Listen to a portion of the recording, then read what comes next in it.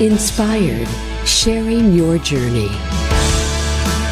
Welcome back to Real Presence Live. I'm Dr. Chris Bergwald. And I am Emily Leadham. And we are broadcasting live this morning from the Mustard Seed Catholic Store in Sioux Falls, South Dakota. We've had a great show so far, hour and a half in, only half an hour to go. By the way, if you want to go back, if you've missed, if you missed the beginning of the show, the first hour and a half, you'll want to listen. You can go to yourcatholicradiostation.com later, probably today, I think even, and listen to our interviews this morning. Rachel Mueller, to start the show off, was fantastic. Be forewarned, there is a little moment of Chris Bergwald singing, so you may want to... Wow. I'm just kidding. No, it was actually really good. Yeah, I was really proud of you. Oh, the singing. Yeah. Thank you. You were talking... I thought you were... That was perfect. Oh, my goodness. Some great questions in the Straight Talk segment and a great conversation with Chris Moats about the death penalty. But we're joined now on the phone by Sue Frank. Hi, Sue. Hi. So can you, we're going to be talking about Cursillo here. Before we get into that, can you tell us a little bit about yourself? Sure. I came from a large family with 7 siblings. I am a nurse, and I started working at St. Alexis here in Bismarck in 1980. I met my husband, Jerry, at work, and we were married in 84, and we have 2 children, a boy and a girl. Then the third year we were in our marriage, Jerry was diagnosed with a brain tumor called a medulloblastoma. That's the kind that most children get, and he's kind of a test. There isn't a lot of adults that come up with this childhood tumor, and it is cancerous. So he was in anesthesia school at the time and took a year off and had radiation and finished back up the next year. And as you were kind of going through this process, you went to a Cursillo weekend. Can you talk a little bit about that weekend and really how it changed your life? Sure. It was in Belcourt, North Dakota, and my mother asked me to go. This was in 1989, and she was doing a talk there. That weekend was so profound for me. This was kind of the start of my faith life. I knew I wanted to continue what I felt, the feeling that you get from the weekend, to learn more about my faith, and I was so hungry to learn more. So I've always felt that way. I was one that we always went to church every Sunday, as a family, went to CCD, but I felt I really didn't learn a lot. And now I'm really hungry to know more about my Catholic faith. How beautiful. So as you kind of continued on this journey, you're journeying with your husband who has now had, is that correct, 4 strokes over the last 6 years. Yes. Tell us a little bit about that. Well, okay, he's had multiple strokes. It's been really, quite hard on us, but I think our faith has kept us together. I work full-time, and I have a wonderful caregiver for Jerry, so that's letting me go to work where I need a little time away, and it works out wonderful.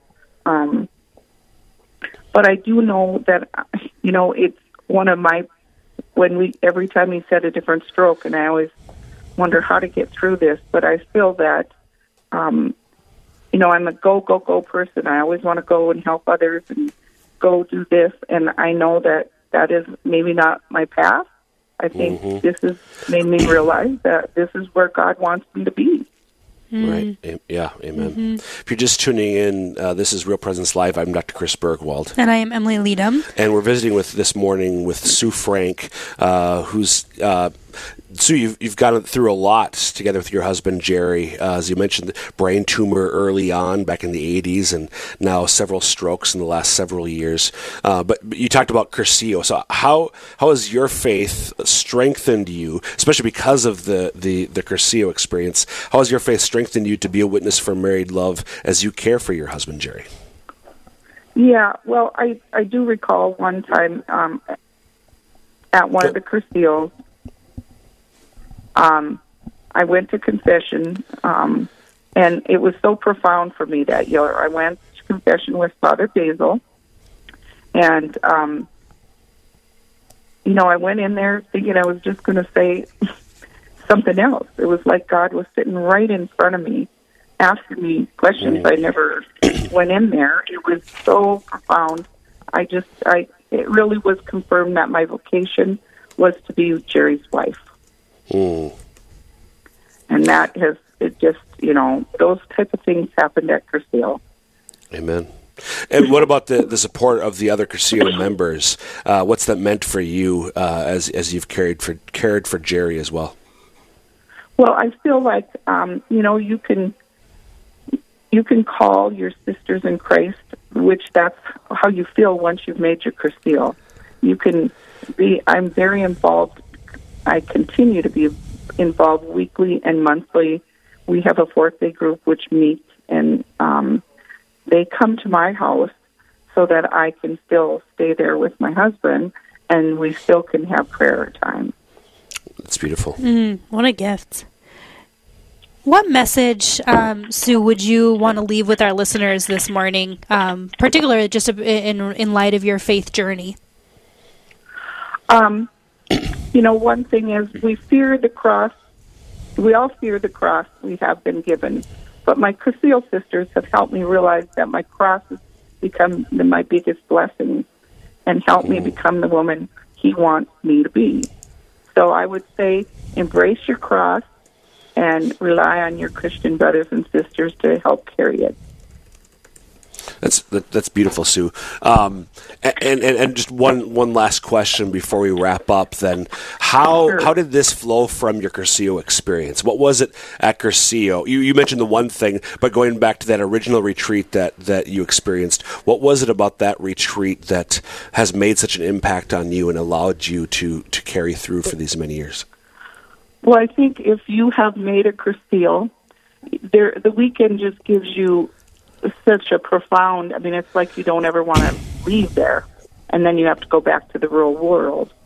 So I felt like I wanted to continue that, and that's why I did more, even studying, and I wanted to learn more, and the more you stick with it and meet, afterwards, it does help you keep your faith going and your prayer life. Well, thank you so much, Sue. That's such a great reminder for us. We so appreciate you sharing a little bit of your story with us this morning. Thank you, Sue. Thank you. Thank you very much. It really is. God I think, bless you. Chris, it really is that encounter with Christ has a profound effect, and you would know because you're changed. You're changed when you encounter the love of Christ, and it does. It can permeate and really begin to, extend so much. And there's this reality. I love how she said, you go on a retreat weekend, whatever that might be. Many of us have had that experience of going on a retreat, and you feel like you're just standing on a mountaintop, and you go back down the mountain. After the Transfiguration, what'd they do?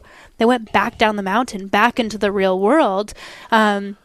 However, with the light of Christ, however, taken on a new spirit, and lately I've just been thinking about putting on this pair of glasses that really allows you to see the world as Christ sees it, and to integrate that into the various ways. And what I'm struck by, just in the you pointing to Transfiguration, Sue's story. So after Jesus came down from Mount Tabor, he told the disciples about his upcoming crucifixion.